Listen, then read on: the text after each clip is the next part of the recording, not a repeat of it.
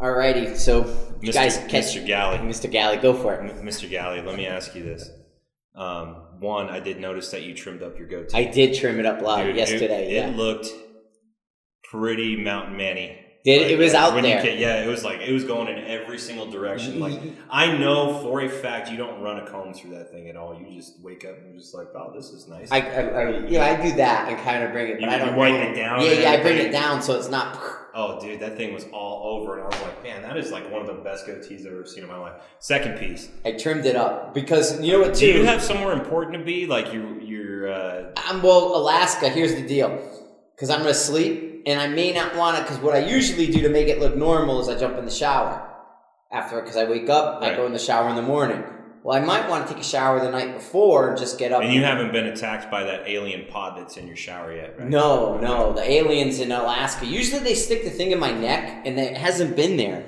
So they pulled out the probe they had in the back of my shoulder. It's gone, and it hasn't come back since the last trips. I was asking if you had to be anywhere important, because you know how, usually, I know that I do this. If I know I'm going to go somewhere important in 2 days, I don't shave for 2 days, because then I have a nice clean shave when I go and do it. Yeah. You rolled into the range all scruffy looking today, except for the goatee you kind of trimmed up. Yeah, I trimmed up. Yeah, because I'm going to shower up when I get home and stuff and chill out for tomorrow. But yeah, I came in I just rolled right out and came right out here in the range. But if I trim the goatee up, then when I roll out of bed, it doesn't look like friggin' poof. You know, you got the Italian fro face. Yeah. So I have to trim it up so it stays flat now, and then I can tune it up that way. So you can grow facial hair. So you're an Indian. You can't do none of that shit. That's red blood. Fucking chief over here. I grow some nose hair like you wouldn't. Yeah. Though. So, but you could send smoke signals and understand what the fuck, and I can't. Another thing that we haven't really attacked, and this may go back to your roots as well, but we haven't got your opinion on a Space Force. You haven't got my opinion on a Space Force. I am all about a Space Force. Why is that, Mr. Galley? The high ground. You got to control the high ground. The high ground. And that's the freaking high ground. You don't get much higher than space. There is no higher than space, right? It's the high ground. So we totally got, and this goes back to, what's been on this month. I've been moonlighting with Ancient Aliens with James Bond, because Stars or one of those channels has James Bond on every day this month. That's Stars. Is it Stars? Yeah. So I watch it. I watched the James Bond all the way through, and it brings me back to the Moonraker days when they went up and they had the space battle. James Bond had friggin' ninjas in 1964? Dude, I haven't seen a James Bond episode prior to the James 90s. Bond is how you get through the life. 90s, dude. And there's not many movies that I watch that are before 2000. I'm not an old movie fan. James Bond is the way to go. I gotta have my CGI. I'm like, dude, James Bond is how to live your life. Okay, I even have when I go to we got the email for the Christmas party. Yeah, they're trying to figure out the best day. So when I spray Does up, one of them mess up your your solstice. I'm supposed to. No, you're supposed to go and sacrifice. I'm supposed to go to Germany. Okay, I'm supposed to go to Germany. So one of them messes up my Germany trip. What are you doing in Germany? Can't tell you. Tricky shit. Top secret shit. So Space Force shit. Total Space Force. So James Bond, right? He does the Moonraker thing, and they're all pew pew pew. But then when you go to it wasn't Dr. No, it was You Only Live Twice. They were capturing. Spectre was stealing our capsules in outer space. So we'd send a capsule up for John Glenn to do his rotations. Mm-hmm. Spectre sent the rocket up, would eat the little capsule and bring everybody back to Earth and steal them. Then the Russians sent a rocket up. And what they were trying to do is they were trying to figure out how to get the U.S. and the Russians to fight by blaming each other on who stole their capsule. Well, now we have social media for that. Right. Yeah. In totally. So what they did is they needed to go and attack the Spectre base. They use ninjas, man. Who knew of space ninjas? Yes, they were space ninjas. Then Moonraker comes about when the space shuttle shows up. Dude, they launched a platoon in space and they're all shooting lasers and shit at each other. Are you sure you're not thinking of Alien? No, it was James Bond, Moonraker. So Drax Industries. I do want to say this. I've had a lot of visitors in the last month. People like traveling back and forth, like coming off summer or just Yeah, we had a lot of people come to Colorado from other places. Yeah, absolutely. In Michigan, Illinois, I've talked to a lot of those guys, and they're like, "Oh man, I didn't know you guys were here. I was listening to the podcast," and I'm like, "Oh, cool." And then we get to talking or whatever, and then like everything gets just kind of like it calms down a little bit, right? And then they just kind of look at me and go, "Dude, is Frank really into that conspiracy aliens?" And they look at I'm like, and I tell them, "Yes, of course." Right. Because I watch it every day. How am I not into it? Yeah, he's totally into it. He believes this stuff. So dude, I know. I'm telling you guys. I took a picture in the airport. Dude, it may sound ridiculous, and he may bring up some stuff, and you're just like, there is no way that this guy is teaching me how to shoot a precision rifle. Dude, it is so real. Denver Airport is trolling us. Did you see all the shit with the construction that Denver Airport has up? I did. Denver Airport, if you go, Denver Airport's under construction right now. It's actually a hassle and pain in the ass. I put a picture up on Facebook or Instagram. It really is. I just went there the other day. It's terrible. Right. So you have to go outside to come back in because they have certain center sections blocked off. Well, all over the place, and I don't have my phone on me, otherwise I read it to you. We're in a metal box anyways. I couldn't even get on. You can't get a signal in the metal box. So what they do is they're trolling people about the alien conspiracies and all the crap going on. So there's signs that are trolling you saying, stuff with pictures of aliens and like, if you think there's a base underneath us, ha ha ha ha ha, screw you. But even CNN is putting out alien stuff. They got a documentary on Netflix about that right now. Right. Because it's real. And what they're doing is they're doing the Brookings Institute trickle out the information. See, because Brookings Institute in the 60s said they can't just tell us that the aliens are there. They have to trickle it out. So now what they're doing is they're they have to get you used to it. The idea you can't just rip the Band-Aid off. No, you gotta do it slow. And let me tell you what, man, Giorgio's freaking correct. That dude knows what he's talking about. This is a real thing, guys. Giorgio's correct. He believes this stuff. He's a believer. Harmonics. We're talking about harmonics. I got a tuning fork with me because we're talking fundamentals, harmonics, barrel, time, all this stuff. Video I just did. So, dude, it's the 100th episode. 100th episode. 100 friggin' episodes. Mike from Mile High Shooting. And Frank from Sniper's Hide. And you're listening to the Everyday Snipers. This is only like your episode. This is only like your fifth. This is like my fifth. Yeah. So I'm like really excited because I'm almost to 10. Right, so I can get into the double digits. You're in the triple digits, So Mike's like, Frank, you gotta do a podcast. I'm like, Mike, I don't need no more work. He's like, dude, we'll do these podcasts. It'll be great. Everything will be great. Mike did like 4 episodes and quit. No, it's like, dude, I gotta move. I gotta work. I gotta take care of the kids. I didn't know it was gonna be like when I said, we'll call it the Everyday Sniper. I didn't know you were gonna do it every single day. I thought we were gonna do like, one like a week or something. That's where we started. Dude, and then my phone started buzzing and everything. I'm like, that was another episode. And then the next day, that was another episode. What the hell is Frank talking about?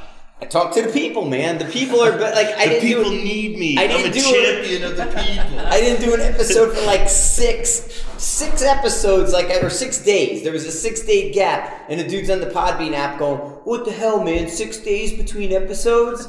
I'm on a plane like every other weekend, and it's like, oh shit, I got to do another episode, man. So, but I'm here now, so Mike's here. So talk to Mike. So let's rehash some stuff. The last episode we started talking about 308s. We talked about data and stuff like that, but we're at the 100th episode, and the biggest thing that we always hammer down is fundamentals. Fundamentals, man. It's got to be fundamental, Frank. So we talk about wind, we talk about trajectory, and we talk about fundamentals, and those are our WTFs, right? Yeah. So one of the things that just in between episodes, which has probably been a day for you guys now, because Frank likes to put them up, and then there'll be another one right after this one. I give him a day between. Yeah. But in the half-hour break that we had between episode 99 and 100, Paul and I were talking a little bit more about just getting behind that 308, because how long has it been since you've been behind a 308? Oh, man, it's been 4 years. I got my son started on the 308 when he was 5 years old, and I think that it's still a viable cartridge.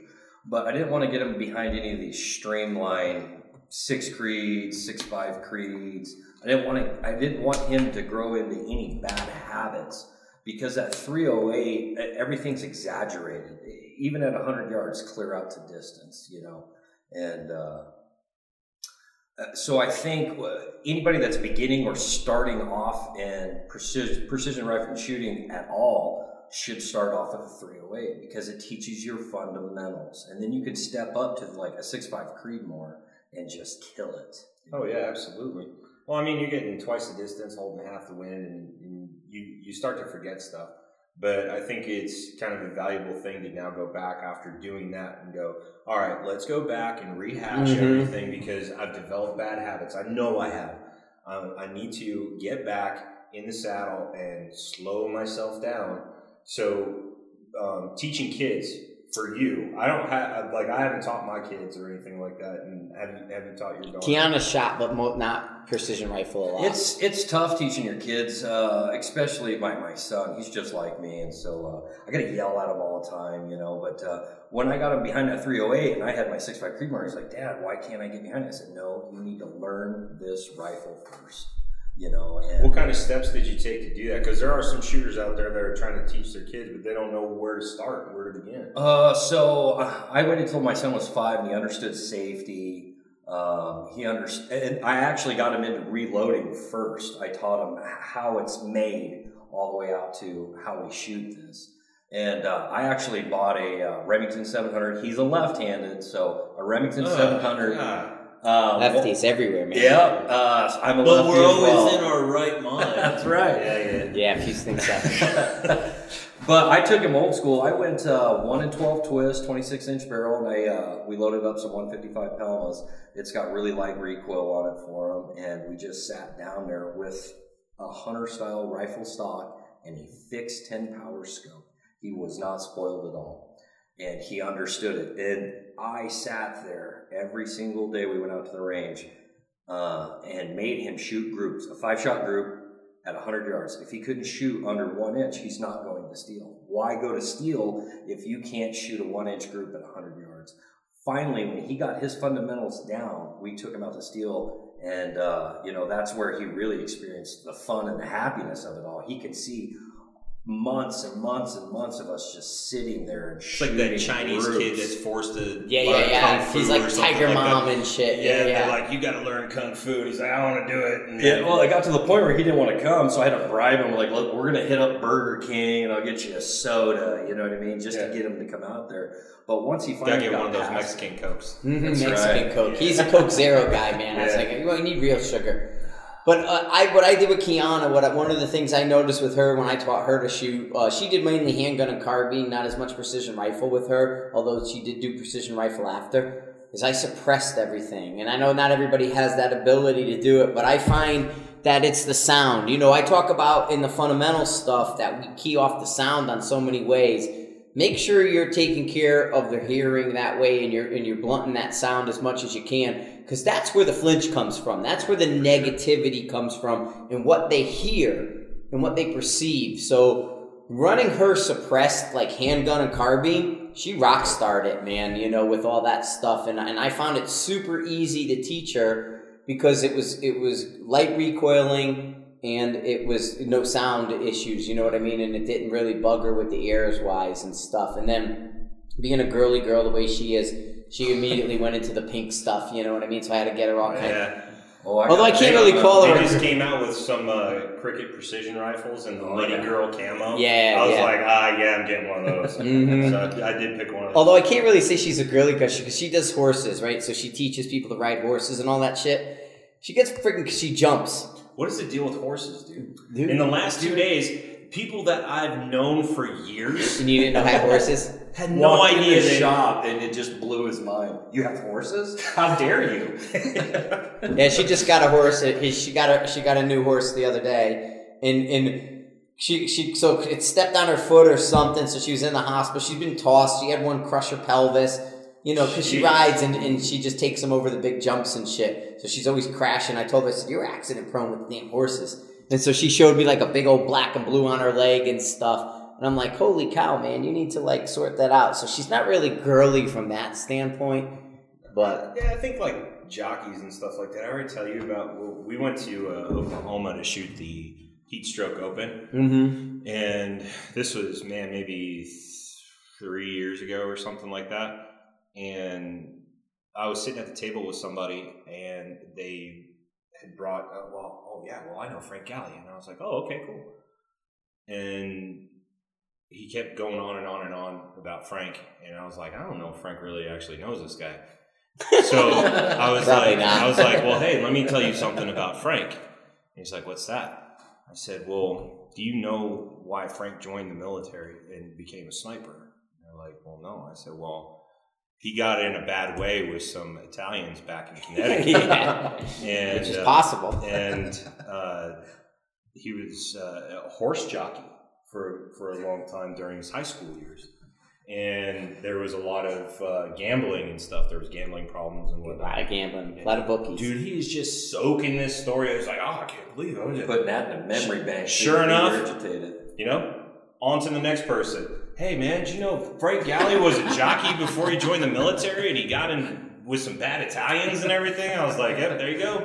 Those bad Italians are my relatives. Which is, that's a story that could happen. You're the size for it. I was offered a job to be a jockey. You have mafia roots. Yeah. Right? You got, it's all correlating. Yeah. And there's like a lot of horse stuff in Connecticut. A lot of horses in Connecticut. So I was trying to think of like a good horse name for your horse, because they're all like clever names and everything. Yeah. I just couldn't come up with one, so I had to like Google it. I spent hours looking for a good horse name. A good horse name? Yeah, I did. So anyways, horses great. So I enlisted delayed entry, and I was 17 when I enlisted, and then for graduation, right after high school graduation, I went in the Marine Corps. Well, one of the kids who I grew up with lived down the street, who owned horses and had the barns and the whole thing. We used to go shoot in their yard. They had farmland, dairy farms in Connecticut before they became condominiums. And so when we had the graduation party, his uncle came down from Syracuse, New York, and had offered me a job as a jockey. But So I wasn't far off. No, I had already enlisted in the Marine Corps, and I was actually leaving for boot camp. No, I got to get away from the gambling. Yeah, the bookies, man. My cousin did all that that's stuff. The word I was looking at. Bookies, man. Yeah, them horses scare the shit out of me. I get on one, and I fell off a horse twice. Which is weird, because that's like it's like my blood. It's who I am. But yeah, they scare the ever-loving hell out of me.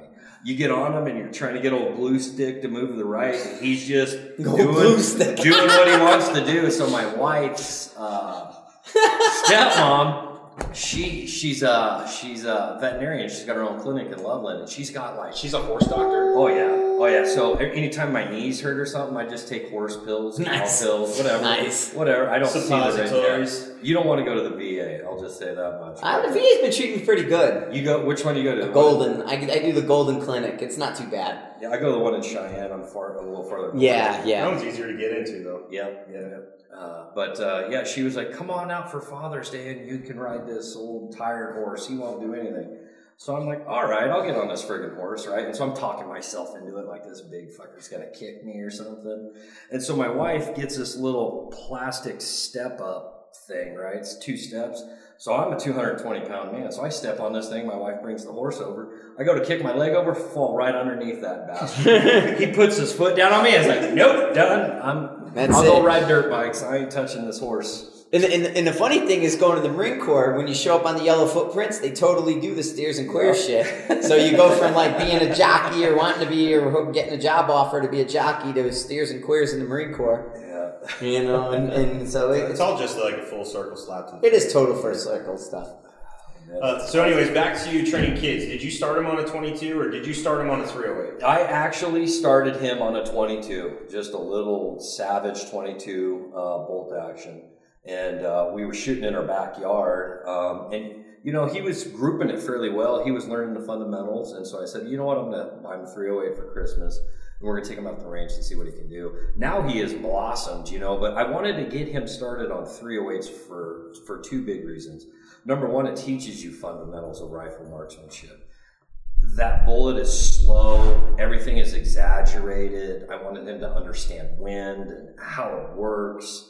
And when he got all that down, I Mile High built him a 6.5 Creedmoor, and that thing friggin'. Well, I've seen him shoot. Yeah, he's a hammer. Yeah, he can take her out. I think the farthest he's gone's 1450 with 6.5 Creedmoor. So and he's 11 now. He's 11 years old. Yeah, nice. He does amazing. He's a complete natural at shooting. I remember when you guys first approached us, and you're like, "Can he shoot the match?"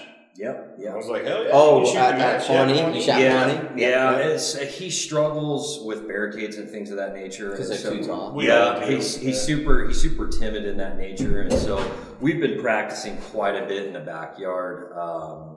I built a little barricade up for him. We just shoot 22 suppress in the backyard. Well, that's where you learn barricades, in your living room and backyard, practicing those alternate positions, man. You know, and I made him dry fire about 10 million times in the basement. I just had a bore sight, just a little laser bore sight, and I just watched it, you know, and like, what are you doing? What are you doing? Are you flinching here? And finally, he got it figured out, you know what I mean? I think sometimes I had to pull myself back.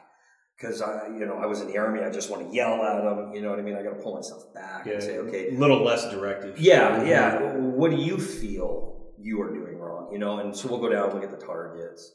Well, you know, I'm jerking the trigger, I'm closing my eyes, you know. And he worked past that. When he was 6 years old, that's when I stepped him up to a 243. And then, you know, he slowly blossomed into a 6.5 Creedmoor. But he absolutely loves to shoot.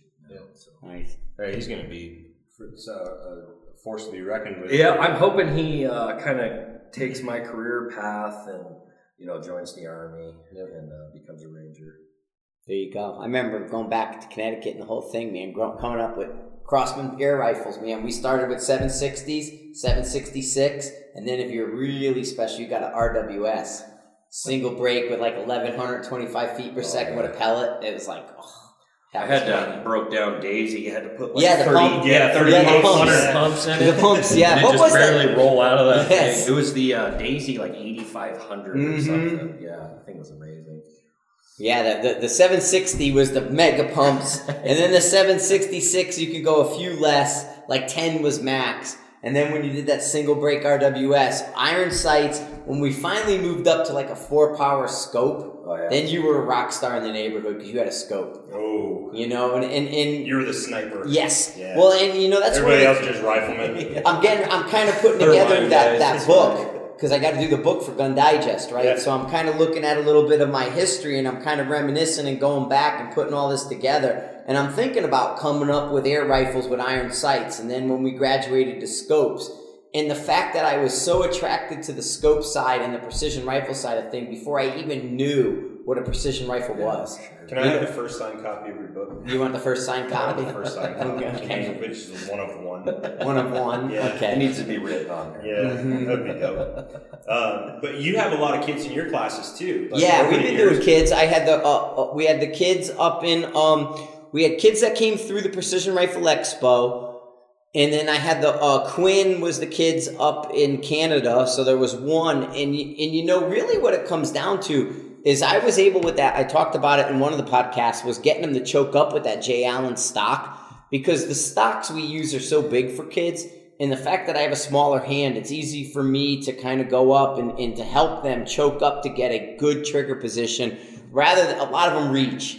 A lot of them don't do that stock well. So make sure when you're setting up for your kids, you can choke them up and compromise a little bit to make sure they're building the position mentally from that trigger back and not the grip forward. Because that's where it bites kids.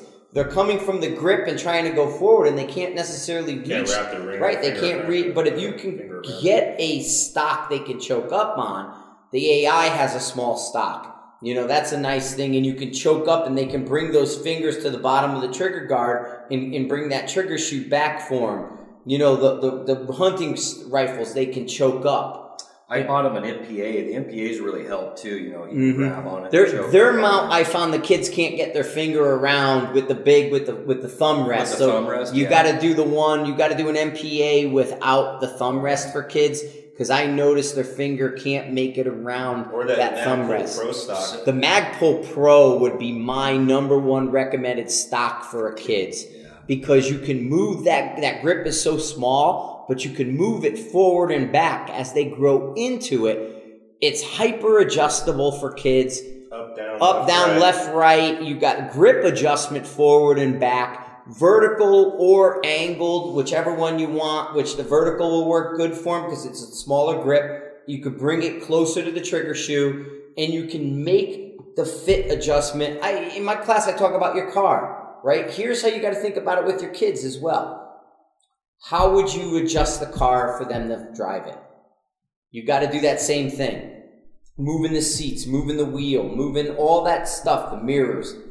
You're setting up the rifle so that way you're not trying to wrap you around the rifle to get to the optic and to shoot it, but to bring the rifle to you. And think about what would you do to your car to let your kid drive around the block? Yeah, and think about everything that you've gone through too. And like getting into this sport, you're like, I want to get into this sport. I want to get into this sport with my kid. And I'm going to teach him as I learn stuff. That may not be the best way to do it. I would say at least get training for one or two of you. Yeah. But at least, take them to a kid-friendly class. Or Appleseed or something. Yeah. Even that, And honestly, I know it's a little pricey for guys, but the Voodoo, because... So let's talk about the Voodoo. Voodoo is friggin' sweet. So they have, what's the name of that stock that they're throwing them in? The new Manners, the little little Manners, one? yeah. The new little Manners. So they have that, but the other one that we have a bunch of, I'm trying to think of the name of it. It escapes me right now. It looks like it looks like a Manners composite stock. Yeah, anyway. But it's got the long extension, the short one. It's like a TF or something, whatever it is. It's got that. It's super small, but then it can have length of pull adjustability that's out pretty far. Well, fact of the matter is that we're selling the barreled actions. Yes. And people are throwing them in chassis and making them trainer guns, yep. which is nice. Everybody knows we've talked about that before. They have the same footprint as a 700, so you can get it in most 700 stocks without an issue. But you could spin a kit up on a stock that's a normal one with a 22. With the same weight. Right. The same size, almost the same bolt throw. And then drop in a barreled action of something else after. Mm-hmm. And it's consistent. You're just swapping mags. It's consistent. We get calls all the time like, man, it's so much money. It's it's like, well, what do you shoot? Well, I shoot a 6 Creedmoor. What do you want to burn that barrel out training, or do you want to mimic your gun and shoot a 22 all day long? There's a lot of validity. And those 22s are hammers. They're hammers. There's a lot of local matches with them now. Remington 700 triggers fit in them. Yep. So you can get a Timney, you can get anything. A XTSP, you can get whatever. Now, when you get a 2-stage trigger, you need to get the strong spring. Okay. So you need to... If you have a 2-stage, if you have a single-stage trigger, no problem, use the one that's in there. But specify, if you call us and you're just getting the barreled action, it doesn't come with a trigger. You have to, ask for that trigger, like what trigger are you going to use?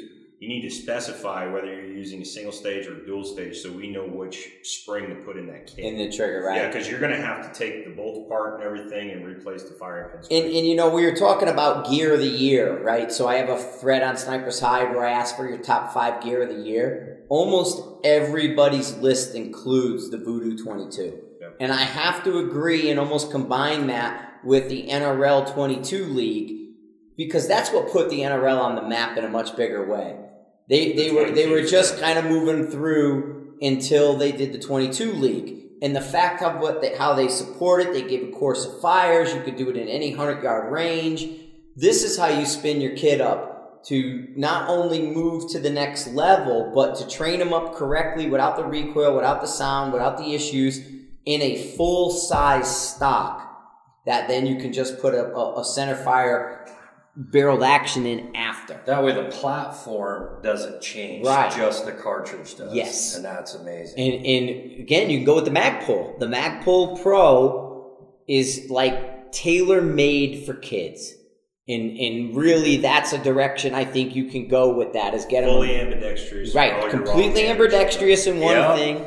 Buying one. Right. You know what I'm saying? But think about it. You're killing so many birds with one stone, even if they grow and they get bigger and they don't like the Magpul down the road later, but you can do everything with the Magpul. Yeah. You could shoot the 22 matches. You could do all that stuff. It's got the adaptability for really right stuff and M-lock and all those different things. But then throw 308 barreled action in it when you're done. It's basically setting up for success. So later on, because we have to start thinking as we're getting older and we're passing this off to a new generation, and all the stuff that we're trying to do with the everyday sniper, we're passing that information on. You need to continue to pass that information on to the next generation so they don't forget about, you know, the history of this kind of stuff. But also moving into the future, the modularity, set them up for success. I mean, think about it. You see it all the time out at the range. You know, you got a father and son out there, and they got hunting rifles, and the son can't get around it. You know what I mean? And that's well, you got Noah Nathan up here in Boulder, who's come down and used the range. The kid does the thing at school. I mean, here he is in Boulder, which is behind enemy territory for us. Seriously. Okay, and his school's letting him do class projects for their discussions. They have this whole big I forget what they call it, but the kids can get up and talk about whatever they want. They're supposed to do like 5 minutes of presentation in front of the class, but it's after hours so the family and friends can come in. Noah's done 2 of those events talking about shooting. And ballistics, reloading, ballistics. He did reloading and ballistics in one. He did coming up, and he's learning at the same time. And if your father and son, I mean, we don't want to go down the whole, you know, coming from Connecticut, the whole Newtown bullshit, but you can bond with, you know, the games too. Video games translate. I mean, it's funny because what put Atlas bipods on the map with like the military and everything else is when it showed up on an M110 in Call of Duty. And that put him to another level. So you can kind of translate and say, hey, look, we're doing this in Call of Duty. Well, now you got a Voodoo and an AX of stock with an Atlas bipod, or which just is even like an AT stock. Yeah, an AT. Call it an Arctic Warfare. Right? An Arctic Warfare 22. They know what that is. They know exactly what it is. So now you're starting to take the inside computer activity and bringing them outside. Let me tell you how badass that kid is, though. Hold on. Noah is so badass. How old is he? 14? Yeah, 13, 14, something like that. Like And we were shooting Pawnee, and this was during the summer. One of the guys walked over to the instructions for the course of fire, and there was a rattlesnake hiding under it, right? So he jumped back, kicked it over and everything, and this rattlesnake was just sitting down there, and we're like, all right, who's got a pistol? Noah's like, I got a pistol. We're like, you want to shoot that thing? He's like, hell yeah, I want to shoot that thing. He shot it right in the face, dude. He was just like, boom, one shot, ripped his head off, dude. Nice. Healed his cap back 10 millimeter. Nice. Oh, you shoot it. Yes, because he's reloading 10 millimeter. Yeah, he smoked him. They're reloading. Awesome. So, I mean, I like working with the kids. Now, Mark in Alaska doesn't bring the kids in. What's that? Oh, I was saying I cut. Oh, I can't even remember what the hell I was going to say. Yeah, we just can't. You know how it is. We're in the bar talking. But no. The Slim's Bar. Slim's Bar. 2, 4. 17. Mm-hmm. So, you want to mentor these kids, and you want to do it in a way that attracts them and brings them to the next level. And nothing does it more so than Magpul gear and cool guy stuff. You know what I mean? Or a cool stock. Like I said, I think the Manners, those short ones, because they're adaptable, are really good. Or you could do a carbon fiber elite PRS style one, which are super light. That's what they did for me, and it just showed up. So my 22, I had actually got an AX chassis for it, and then Manor sent me the stock they originally made for me because there was a miscommunication. So I have both now that I'm going to be playing around with. But I mean, yeah, that's the kind of deal that we're looking at.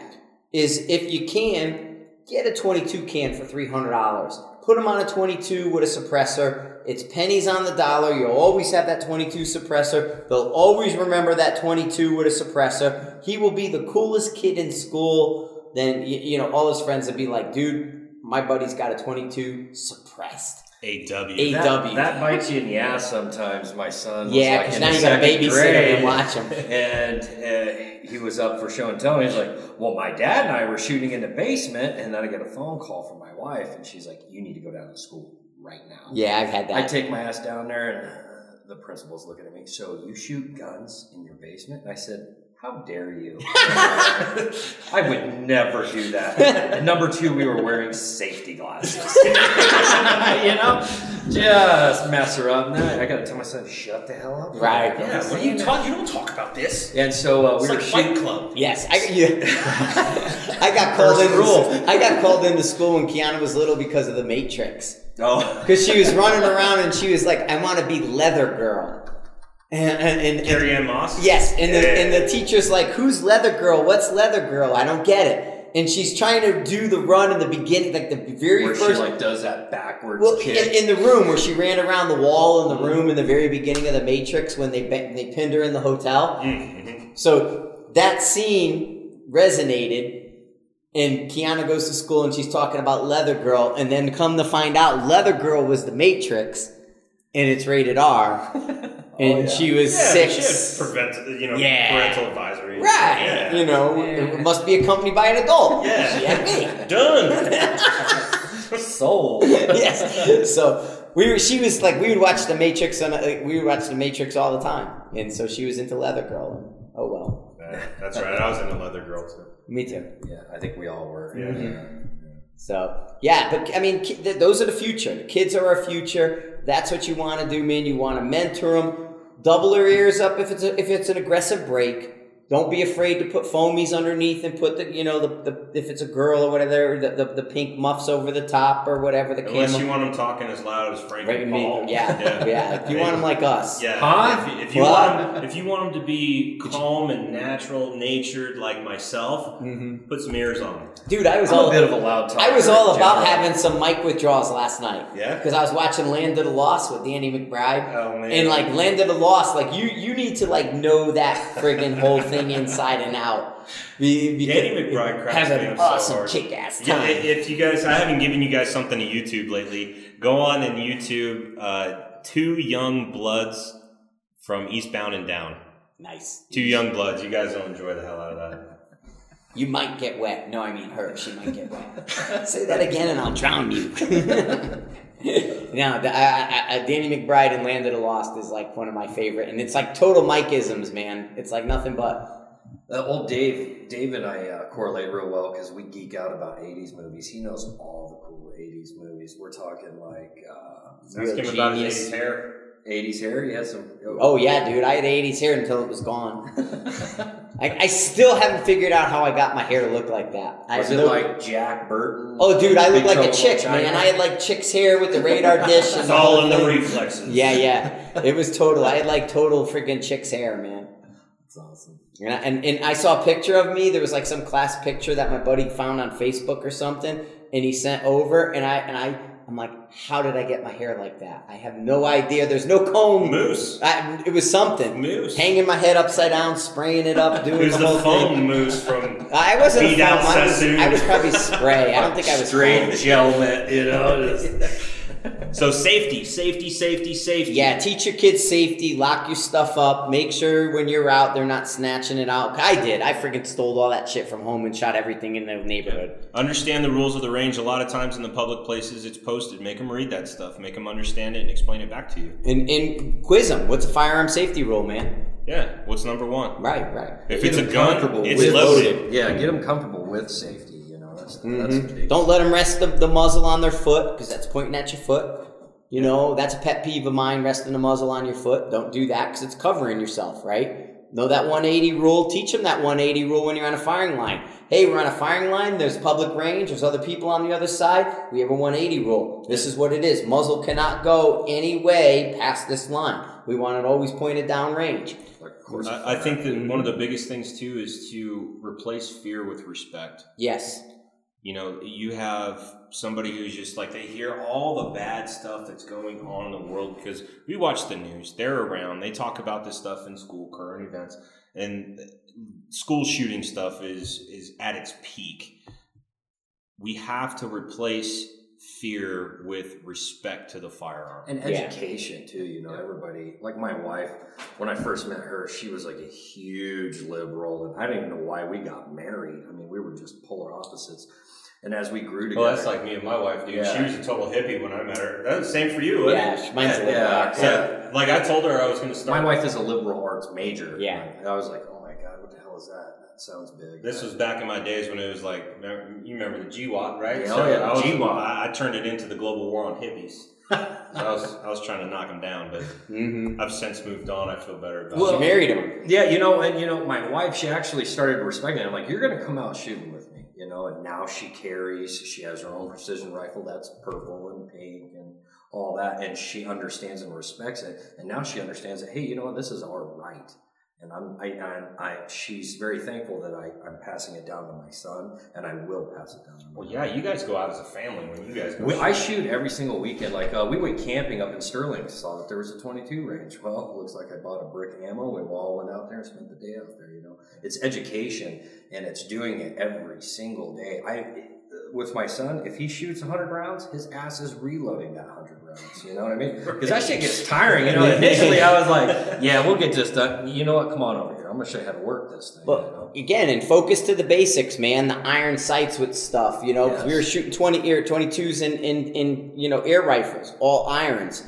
It took years before we were able to get a scope behind it. See, and I think that's where I messed up a little bit. I put them directly on a scope, you know, and it was about a year ago. I was like, well, let's go out and just shoot. It was my grandfather's 30-06.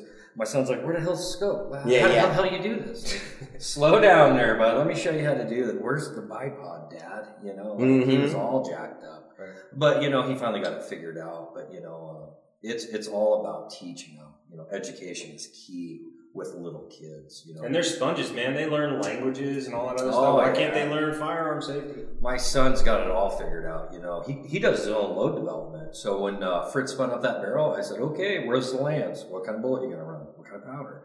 And he got it all figured out himself. We went out, he shot his stringer. I mean, he nails it. He smokes it, you know. And that's only in 2 years I've been teaching him how to reload. And that's the nice thing. We do so much social media wise. You can point them towards what we're doing social media, and it falls right back into this millennial wheelhouse. You know what I mean? The YouTube videos or the different stuff, the forums and the different places where if they are in their phone, hey man, why don't you look this up and give me a load? You know, you can go to Sniper Side Reloading Depot and say, hey, which load do you think is pretty good over there? Which one should we start at? Where's the safety? And you can go into these places and help them. They're into it, man. You just got to make sure you're guiding them the wrong way because they're being attacked on one end from school and their friends, social media to just play a game and be on their phone. And then you want to take them out and get them out of the house. I mean, God, we were never in a house growing up, man. Oh, God. Right. I was on my bicycle. Back when the street lights are on. Yeah. I was on my bicycle from sun up to sundown, just out messing around, you know. But kids of the future, you definitely got to mentor them. And get them started right. Make them look at those fundamentals. Make them understand original intent. Make them see what we got going on there. Play with that setup for them. If you get them comfortable behind that rifle, they'll enjoy it farther and longer down the road. Yeah, and make them comfortable. Get them the right gear. Yeah. That's the big thing. You can't go cheap when you do this because it's not a cheap sport. When you try to cheap out on it, then you're really working your equipment, and then it becomes non-enjoyable for the end user. But I mean, even like, you know, you go 10-22, which is pretty cheap if you're going to do 22 wise, and maybe you can't afford a Voodoo. Get a 10-22 and a Titan stock. Or the Ruger. Right. The Ruger, the RPR in 22. Yep. Yeah, but you can do you can do the Titan stocks and stuff, which makes it like a Manners Macmillan and that whole thing, and it has a very similar layout. And without spending a lot of money, I think you can get a 10-22, a basic model for like what, $149? Excuse me. About $150 isn't a basic, the cheesiest model. Well, with a little plastic stock. 10-22? Yeah. They're like $300-$400. Yeah, is it that much? Bucks, yeah. Okay. But I mean that little 10-20 or that little 22 Ruger's is pretty comparable. Yeah. And it's got adjustable comb, length of pull. You know what that means? That's That's like 2 months worth of like chores. yeah. Yeah. There you go. I was just telling Mike I bought my son a dirt bike last year, and I said, you got to work all this stuff off, man. This shit ain't free. And he's been mowing the lawn picking up dog crap and just doing all this stuff. Out there gagging. He done been paid off into the days I don't feel like doing it. You got $112 more to work off, buddy. Get out there. Yeah. Nice. I think we'll be good by March. He wants an AT. Yeah. Really I want bad. an AT. You know? I don't have an AT. And so he was like, you don't have an AT? No. Oh, man, see. Stand by, because I want to use one. I want one of those used ones. And this is not for general, public consumption, but I'm gonna share it with you guys, but don't share it with your friends. We got some stuff coming up for Black Friday that'll be good if we're. I want that used one. The pushing in towards back, the AT stuff. So. Yeah, and my son, he wants one so bad, and I think this year we're gonna get it for him. We're going to chamber it in 308. Yeah, 308. I'm going to pull that 6.5. I'll tell you what, I enjoy shooting the 308 out here. I mean, it's sporty, but I enjoy shooting the 308s out here and coming back to it and seeing what my wind calls look like. And I missed a couple, you know. I'm gonna try to run that 16-inch for the next year. I'll run it with you this one. Maybe I'll bring it up to Alaska for the alumni shoot. I'll bring this guy the 10 up and run that. You know, with all these streamline cartridges coming out, everybody forgets about the 308, but that stuff is on the shelf everywhere. Match ammo everywhere, you know, and it's a great... It's not going away, man. No, and we've had this conversation before. It's, you know, the zombie apocalypse, what's going to be left? Red Dawn! Well, there's tons of 6.5. You guys got to understand, there is that stuff is everywhere. More and more 6mm Creedmoors coming out. I find in Alaska, you can get 6mm Creedmoor up there. Yeah. So once you see it up there on the shelf in a 3-bear, you know it's everywhere. That or Montana. But I'm telling you, this Hornady ELDM match, 308 with that .5 BC is ridiculous. Yeah, it shoots really well. I'm amazed with it. I started off. Your guys' wind was less than mine.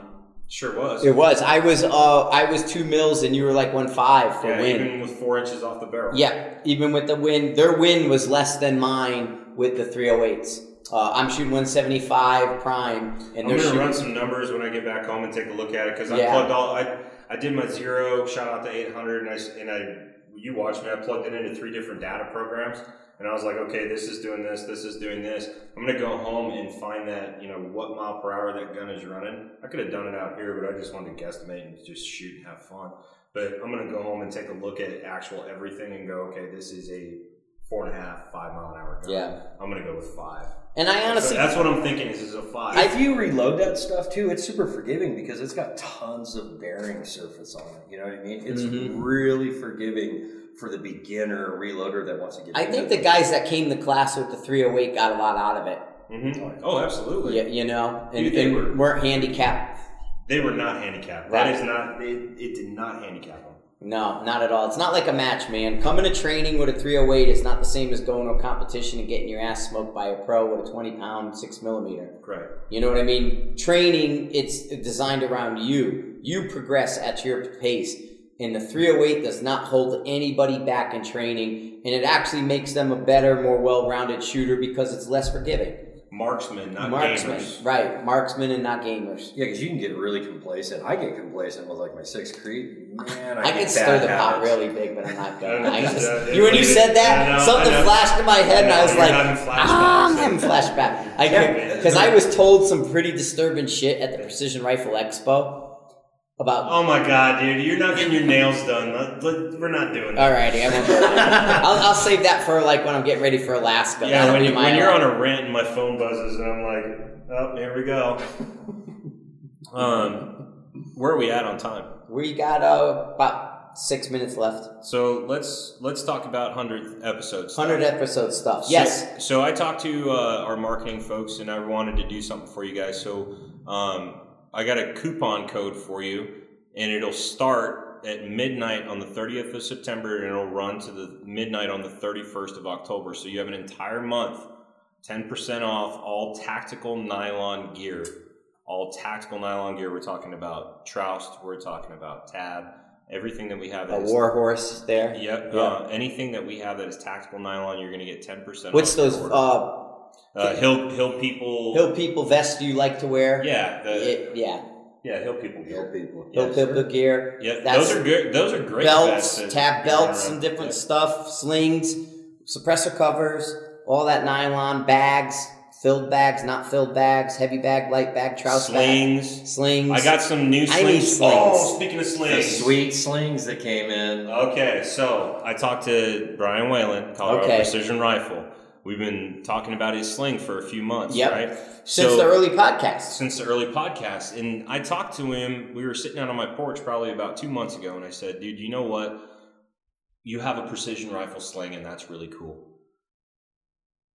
Let's get a sling going that you can use on a precision rifle, on a carbine. You have a one go-to sling. So we made a few modifications. I made a few suggestions, and he sent me one. And I'll let you play with it here. I'll show it to you when we're done. But basically, you have a 2-point adjustable, but it's adjustable on both ends. So it has that one pad that's on it. So if you're trying to run a precision rifle and you want to sling it muzzle up across your shoulder, it has the pad for you. If you want to sling it muzzle down in patrol, you flip the sling around and it has a pad for you. But both sides have adjustments on them and they stay on the sling. Okay. So now you can take that off and put it on a carbine and run it as a carbine sling. It'll still have that pad for you. So it's something that we've been working on and talking about, and he just sent me the one prototype that he has. So I'm Nice. playing with it. Because I've been so bad with slings lately. I've been showing up at places and the slings are all stuffed, and if I have them, and I'm like, damn, I don't have my sling. Because somebody had asked me a question at the Precision Rifle Expo about slings. I think it was the National Guard guys from Colorado I told you about that were out there, and I didn't have a damn sling with me. And I was like, fuck, I don't have a sling. And I got the sling. yeah, man. So I definitely need to get back into carrying the slings and more stuff. So what's the code is going to be, the discount code? All right, promo code, prepare to copy. Caps lock. All uppercase. People do this to me. I know I'm leaving you in suspense. People do this to me with emails. It's River Run 911, all one word. Yeah. There's no spaces in emails. I get that. Right. Okay, Brad Pitt, settle down. It's all lowercase. Yeah, I get that. It's fine. You can do it uppercase, lowercase. Your coupon code is Combine 2018.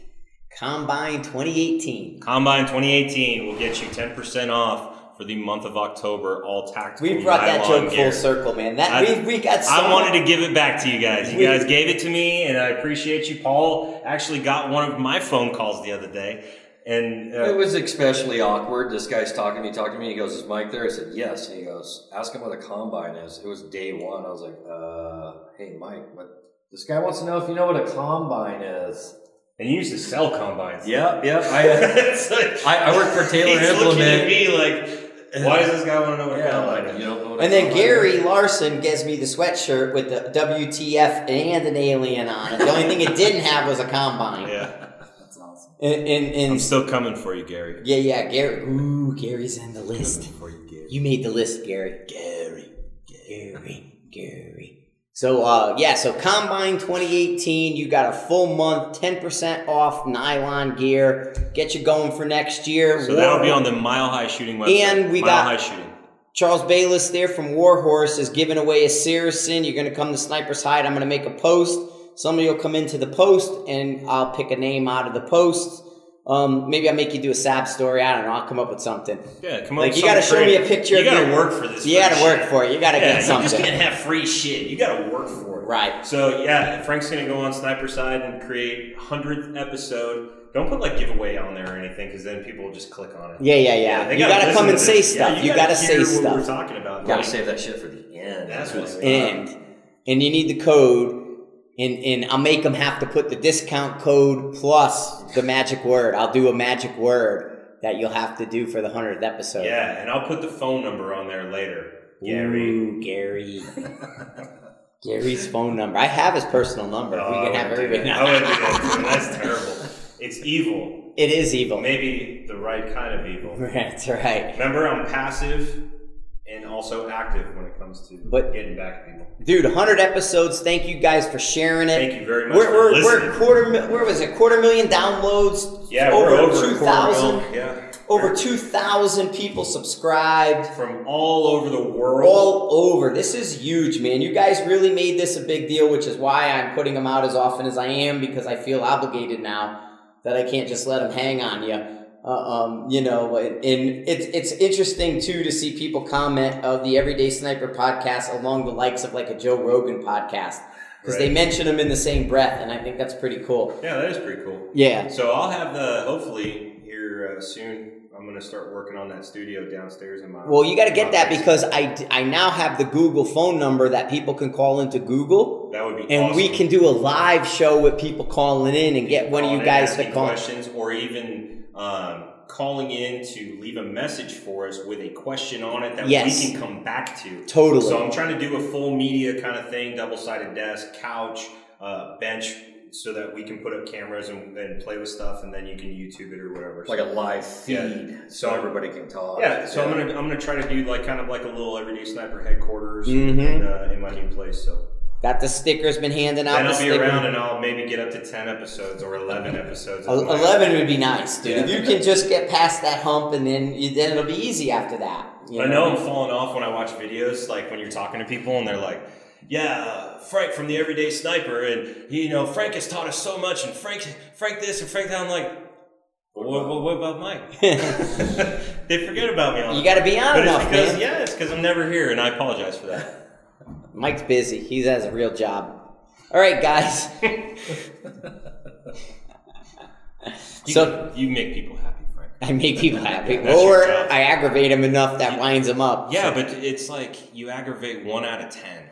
So the other And 10 that are like 10 really happy that one person is That aggravated. 10th guy throws a tantrum, and it is hilarious to watch. My phone's been blowing up over shit. All right, guys, thanks for listening. Thanks for sharing. Thanks for being part of the Everyday Sniper in our 100 episodes.